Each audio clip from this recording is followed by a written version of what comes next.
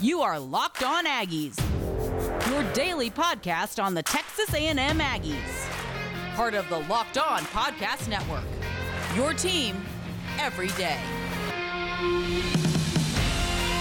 Howdy, everybody, and welcome back into another episode of Locked On Aggies, presented by the Locked On Podcast Network. Cole Thompson back in the driver's seat talking all things Texas A&M, and today, let's take a look at the 5 or 6, we'll decide later on, defensive players who are set for a breakout year as the underrated talent in college football for Texas A&M underneath Mike Elko.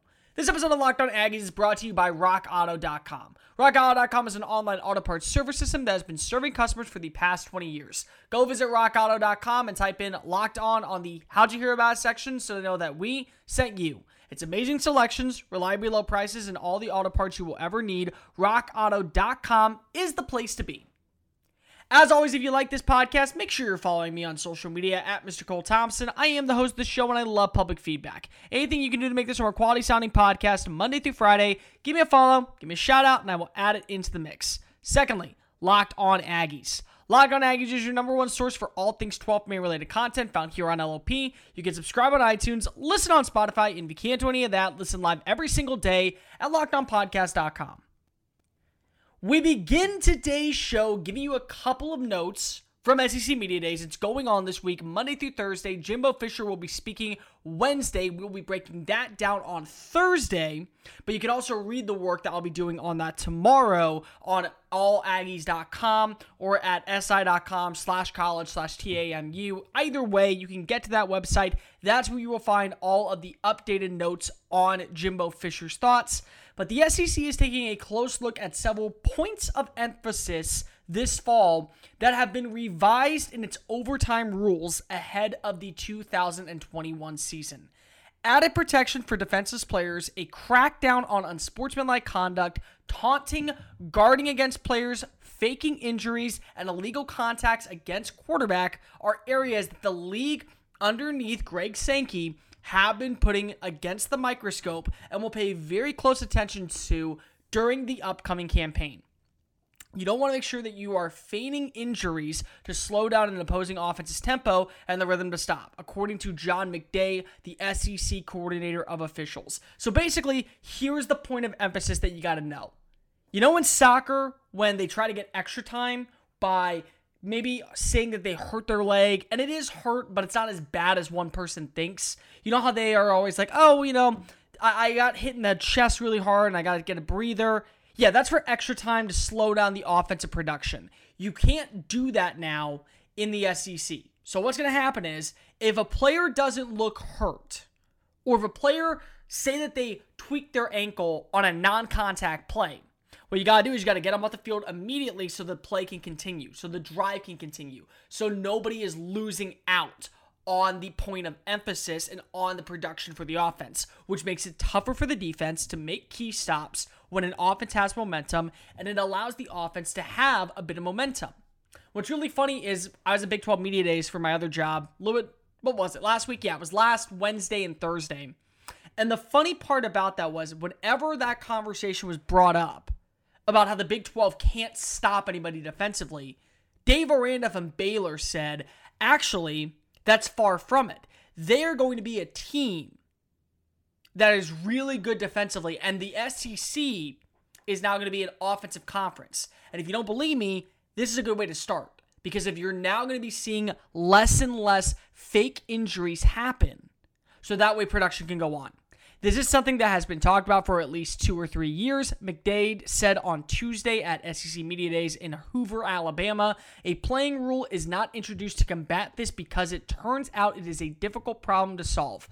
Feigning injuries is going back to some of the reasons we talked about where they're typically making rule changes. Feigning injuries is an offense-defense balance issue. Feigning injuries is potentially for player safety, and I'll give you an illustration of that in a second. It's also obviously an image of the game issue. Now, in recent years, the SEC has disciplined players for taunting, whether it be the throat slashing, last year with the shoe throw by Florida, standing over an opponent after a big hit, mocking them, taunting them, belittling them. All those things have happened. Now, McDay said his team needed to reassess where these problems were during the offseason and how to handle such situations. Now, again, as I mentioned, I was at Big 12 Media Days. One of the key things that the officials said there was horns down, which is the UT horns up. You put them down on a key play against Texas.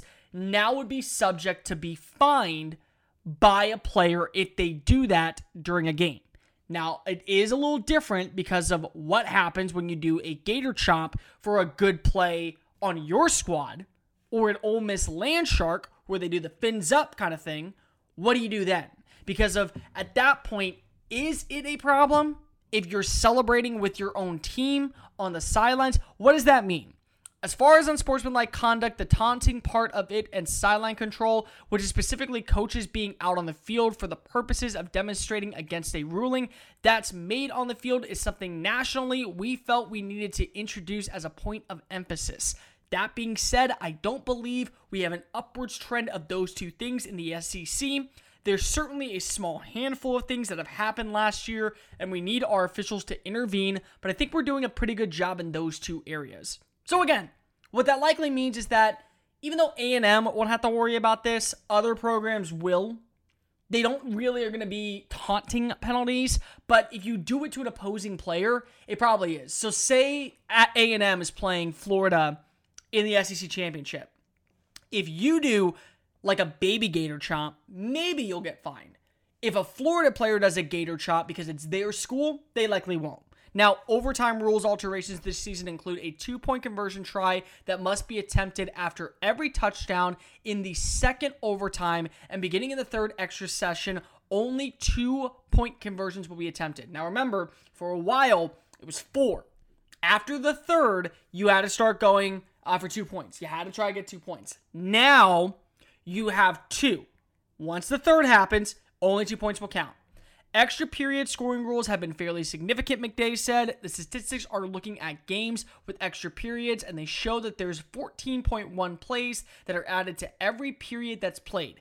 And from, again, a student-athlete safety standpoint, that statistically is significant. We had a game here in the SEC in 2018 that went 7 extra periods. A&M, LSU, everyone knows what they're talking about. And in terms of the number of plays, that's adding almost a whole new quarter, a fifth quarter. If you go to the game, it's too much football after having played, let's say, 180 to 190 plays during regulation. So basically what they're saying is you could have up to 90 plays in 7 overtimes. Because if you're doing 2-point conversions, you're doing little things like that. Or what you can do is you now can go for it and try to win it now, because if not, you're basically playing a fifth quarter. I'm not saying that nobody wants more football, but maybe I get that one. So a 2-point conversion try must be attempted after a touchdown in the second overtime, and beginning with the third extra session, only 2-point conversion tries will be permitted. So long story short, game's going to end a lot faster. You're not going to see these quadruple overtime games anymore. You're going to start seeing these teams really hash it out, less plays, and maybe that's good, maybe that's bad. I don't really know yet. But what I do know is it's going to be interesting, to say the least, on how these teams handle this format moving forward. This episode of Locked On Aggies is brought to you by BetOnline.ag. BetOnline is the fastest and easiest way to get all your bets on the sporting action. Baseball season is in full swing, and you can track all that on BetOnline.ag. The NBA Finals is coming to an end potentially tonight, so you're going to want to get those bets in. And you can also do it for UFC, MMA, plus the NFL is right around the corner. Before next pitch, head on over to BetOnline.ag and use the promo code LOCKEDON to receive a 50% welcome bonus with your first deposit. BetOnline.ag, your online sportsbooks experts. Locked On Aggies, presented by the Locked On Podcast Network. Underrated players. I love that term because I don't think enough people understand what I mean when I say underrated. People think I'm talking about a player who doesn't get that respect at the same level as someone like a Kellen Mond or an Isaiah Spiller. People think I'm saying that they don't get that same appreciation as a DeMarvin Leal defensively. What I'm saying is their contributions might not be excessive, but they will be influential in a team's decision. Offensively, it's a little easier for the Aggies because they're not losing much. Actually, let me rephrase that. They're losing so much that they got to replace that talent. 4 offensive linemen, a quarterback. You got to find a number 1 wide receiver. You got to be able to hopefully find a number 2 tight end. There's areas on that side of the ball where I do believe, yes, you have to find that common middle ground. Defensively, it's a lot harder because if you're only losing 2 starters and McKinley Jackson, and for now, I'll say Andre White Jr., both of whom have played, both of whom have seen significant snaps, they likely are getting that first dig. They're likely getting that first play. They're going to be those players who get that first team offense. And maybe it's fair, maybe it's not. But Mike Elko knows what he's doing after having a number, 11, 12 ranked defense last year. And they're trying to be top 5 nationally this year. So you get the guys who have the most experience. That doesn't mean that there won't be certain plays where the starters, like an Aaron Hansford comes out, where a Jaden Peavy comes out, and you're playing schematically on guys who fit that role. This is exactly what I'm talking about. So let's go ahead. I got 6 guys for you. Here we go. Number 6, Joshua Moten. Moten is a former 4-star cornerback from Maryland, and he hasn't really played much, but he hasn't had to. Because if you look at his size, I think he measures in at 5'10". No, my bad. He measures in at 6 foot, at least of what Texas A&M is saying. He also redshirted. But if you look at his high school stats under Andre Cates at National Christian Academy in Walford, Maryland, he was targeted just 16 times in 10 games. And of those 16 passes, he broke up 8 and he intercepted 4. So basically, he allowed 4 plays in coverage during his final season at National Christian Academy. He was a 4-star recruit. He was projected to be a top 15 player in the state of Maryland. And he fits what I think the nickel defense is missing. You have Antonio Johnson. You have Eric Young. You have these burly guys. These guys who are more safeties. Players who have some speed, but they have some physicality to them. What if you're running a spread offense? You have to be able to have somebody who can play those shifty slot receivers. The reason he didn't play last year was he was a redshirt freshman. They redshirted him because they knew they were going to need him not in 2020, but 2021 and beyond. They needed him now more than they need him then. I do wonder if he can put on some weight. He only came into the school at 167, so that's going to be interesting to see how he weighs. But for that size and agility, that's what you like in a player. You want a smaller, shiftier guy to match up with these smaller, shiftier corners.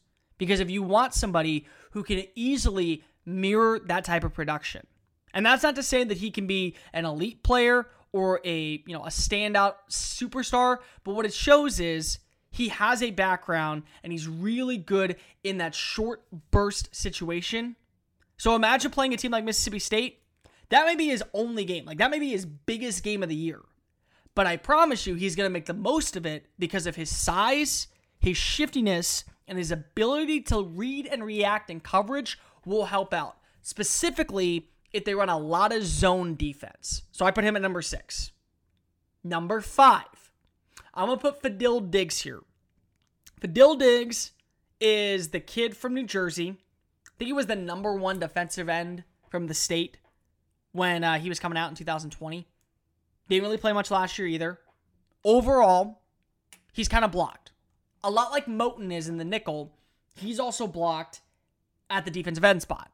Because if you have DeMarvin Leal, who you can move in, you can move out. You have Tyree Johnson. You have Donnell Harris. Kind of mentioned another guy that I'm about to talk about. But also, you have Michael Clemens. You have guys who have been there, and they're veterans there. They have been there for a minute. They understand exactly what you're looking for in a defense underneath good old Mike Elko. You don't have to really worry about that. So what's going to be fun is to see, how do you play him? He barely played last year. He did have some tackles in the 48-3 win over South Carolina.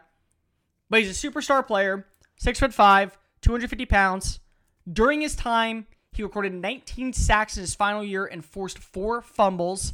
He also was a tight end, and he had over 1,000 receiving yards for 11 touchdowns. So you know he's got good hands. He can definitely swat at the ball. Maybe you put him in on plays where you feel comfortable enough to run more so a pass rushing defense where you have, I don't know, let's just throw one out there. Michael Clemens on one end. Instead of putting Tyree Johnson in, you put in Diggs. And then what you do is you move DeMarvin Leal up the middle, McKinley Jackson up the middle because he's more of a nose tackle. You have them bull rush. He kind of plays the rover, just trying to get open a little bit. Ball comes his way, boom, pats it up in the air, catches it, he runs it back for 6 because he's got good hands. That is a guy that I want on my team. There's only certain situations you can use him in, but that's a good one, I think. Let's just keep this right along. I'm going to go with number 4, Donnell Harris. Donnell's another guy, didn't really play a lot, coming out of Florida, state of Florida. Overall, good player. Didn't really have to, because you look at the team. There was so much talent ahead of him, there was no place for him to go. But when you look at his overall statistics, they may not say something, but his mechanics do. When he registered at camp, I think it was in 2019, he had a 34-inch vertical and almost an 80-foot wingspan. Those are figures that are so explosive that when he gets out a 3-point stance, he is the fastest up, which could be a problem. But also, it makes his technique very easily to stay balanced. And so what that means is he can extend his arms to get leverage, but on top of that, he has a great bend. He has a very great bend. That's what separates him from most players. That's because he gets low in his stance, he stays low going off the football, and then he can get into the backfield to a quarterback. He's a good finisher because he's got great explosion, and he's got good size that allows him to move, and he's quick. Now, there was a play, apparently in spring ball this year, where he actually beat Kenyon Green on 3 straight reps because of what he was able to do. And he can play both sides, and the other thing that they really like about him is that he could be a standing 9 technique. So you know how Jadeveon Clowney played for the Houston Texans and he was an outside linebacker? Harris likely in an NFL system would be a 3-4 outside linebacker, which is good, which is the same as a 4-3 defensive end, but you're from a 2-point stance instead of a 3-point stance. That's really where I look at this. I view this as an area where that's where the strengths are. That's where his game is really at the best. You want him playing from that 2-point to where he can just come off the ball, automatically have that good bend, and win at the line of scrimmage to where offensive tackles who are in a 3-point stance are thrown off guard. It allows him to extend his arms fast, get off the block, and into the backfield. Not saying he's going to be used a ton this year, but what I am saying is when used properly, you're going to be able to have against a second-team offense absolute terror. So you're not going to see these garbage points games. And I do think that that does matter, especially for one seeding if you do win it all and make the SEC championship. Because, again, if everyone goes undefeated, you're going to start looking statistically at everything. What was your second-team offense like? What was your second-team defense like? What was your overall status? Those are areas that are really important. But the other thing is, when you do play him, you're playing him for the right price, and you're playing him at a really good advantage. This episode of Locked On Aggies is brought to you by RockAuto.com. You know what I hate? Going to the store because if I had to buy things that I can install myself, and I just don't know where to look for the prices. Car parts are like the ultimate, always the one where you get overcharged. So go ahead and go visit RockAuto.com because they're an online auto parts service system that has been serving families for the past 20 years. They have every price that you want, and they have everything you could ever need, from brake parts to tail lamps to motor oil and even new carpets. Example, I have replaced my back of my tail light, and I found the parts for an Audi Q5, the year, the model, and the low price from RockAuto.com. Go visit RockAuto.com right now to see all the parts available for your car or truck, and write in Locked On the How'd You Hear About Us section so they know that we sent you. It's amazing selections, reliably low prices, and all the auto parts you will ever need. RockAuto.com, it's the place to be. Locked On Aggies, presented by the Locked On Podcast Network. Listen to the Ultimate Mock Draft 2021 presented by Locked On and Odyssey, featuring analysis from GOAT of NBA mocks Chad Forbes and Odyssey experts Brian Scalabrine, former NBA GM Ryan McDonough. Our Locked On NBA experts will be making their selections and trades, for some of you, for those of your favorite basketball teams throughout this week-long special event. Search The Ultimate Mock Draft 2021 on the new Odyssey app or wherever you get your podcast listening systems. Odyssey is your home for all sports, podcasts, music, and news that matters to you. That's AUDACY, Odyssey, for The Ultimate Mock Draft 2021. We keep moving right along with our expertise of the underrated players who could have an impact right away. I go up with the next name, number 3, Deuce Harmon. People aren't talking a lot about Deuce Harmon because he's a freshman. Most people maybe don't even know him, but he definitely has all the tools you like coming out of Denton Guyer High School to be a really early contributor in some capacities. Much like Josh Moten, who, again, he suffered an injury. We don't know how much he's going to play. He could have an opportunity to really play anywhere. He doesn't have ideal height for what you want on the outside. I think he measured in at 5'11", but he does have size and stockiness. The thing that's missing with Moten is the size on the weight. The thing that's missing with Harmon is the size with the height. Combined, they really are probably the best nickel defensive back Texas A&M may have ever seen. But what makes up for it is Harmon is so athletically good, and he's got such great change of direction. It allows him to flourish very early on in his career on a multitude of different ways. Now, when you measure him at the combine, there was a high school combine, I forget where it was. He came in with a 4.53 40, a 40-inch vertical, track speed of a 10.3 of a 100-meter dash, and he does a really good job mirroring wide receivers. Very good job mirroring wide receivers. Maybe that won't happen a lot, but much like I was saying about Moten, you can say the same thing about a guy like Harmon. You want to play him in a multitude of sets. You want to play a dime formation. You want to be able to play him a little bit here and there. There's a lot of ways you can contribute him on a defense in a multitude of different sets, and I do think he will have somewhat of a role this year. Number 2, Edgerrin Cooper. He may end up being a starter. Like honestly, he may end up being a starter because if he is a perfect blend of both run stopping and cover skills, and when you watch him on film, and when you watched him during the spring game this year, he was so good. You would have never thought he was a freshman. You would have never thought he was a freshman coming in. He really can do a bit of everything. He's very scheme versatile, and with this 4-2-5 scheme, you're going to run some dime at times. If he earns a starting role, this would be the linebacker you keep out there, not Aaron Hansford, not Andre White. He's very good tackling. He has good closing speed. He can play at every single pad level. I do think the biggest thing he needs to work on is his run game, because of when left in space, really, really talented. When asked to play up at the line of scrimmage, very, very hard. Very hard to get off and shed those blocks, but I do think when you look at his overall performance, he's a space player. Andre White is also a thumper. Aaron Hansford is a space player.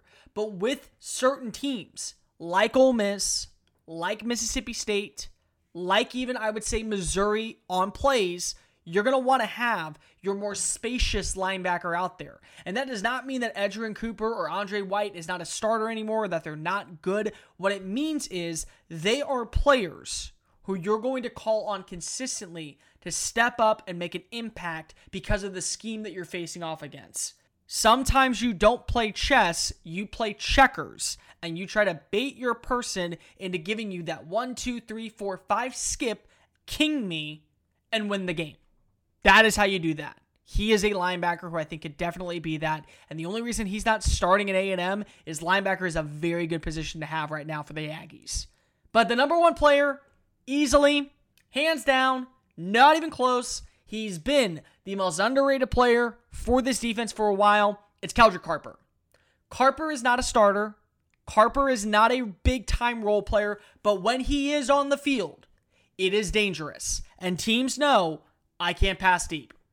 And if I do pass deep, they better be playing in a cover 2 system, and I better be thrown to the side that he's not on. Because if 14's playing in a cover 1 set, and you just have him lurking as the center fielder safety kind of style, yeah, he's either picking that off or he's getting a play because of something negative is going to happen offensively when he is out on the field.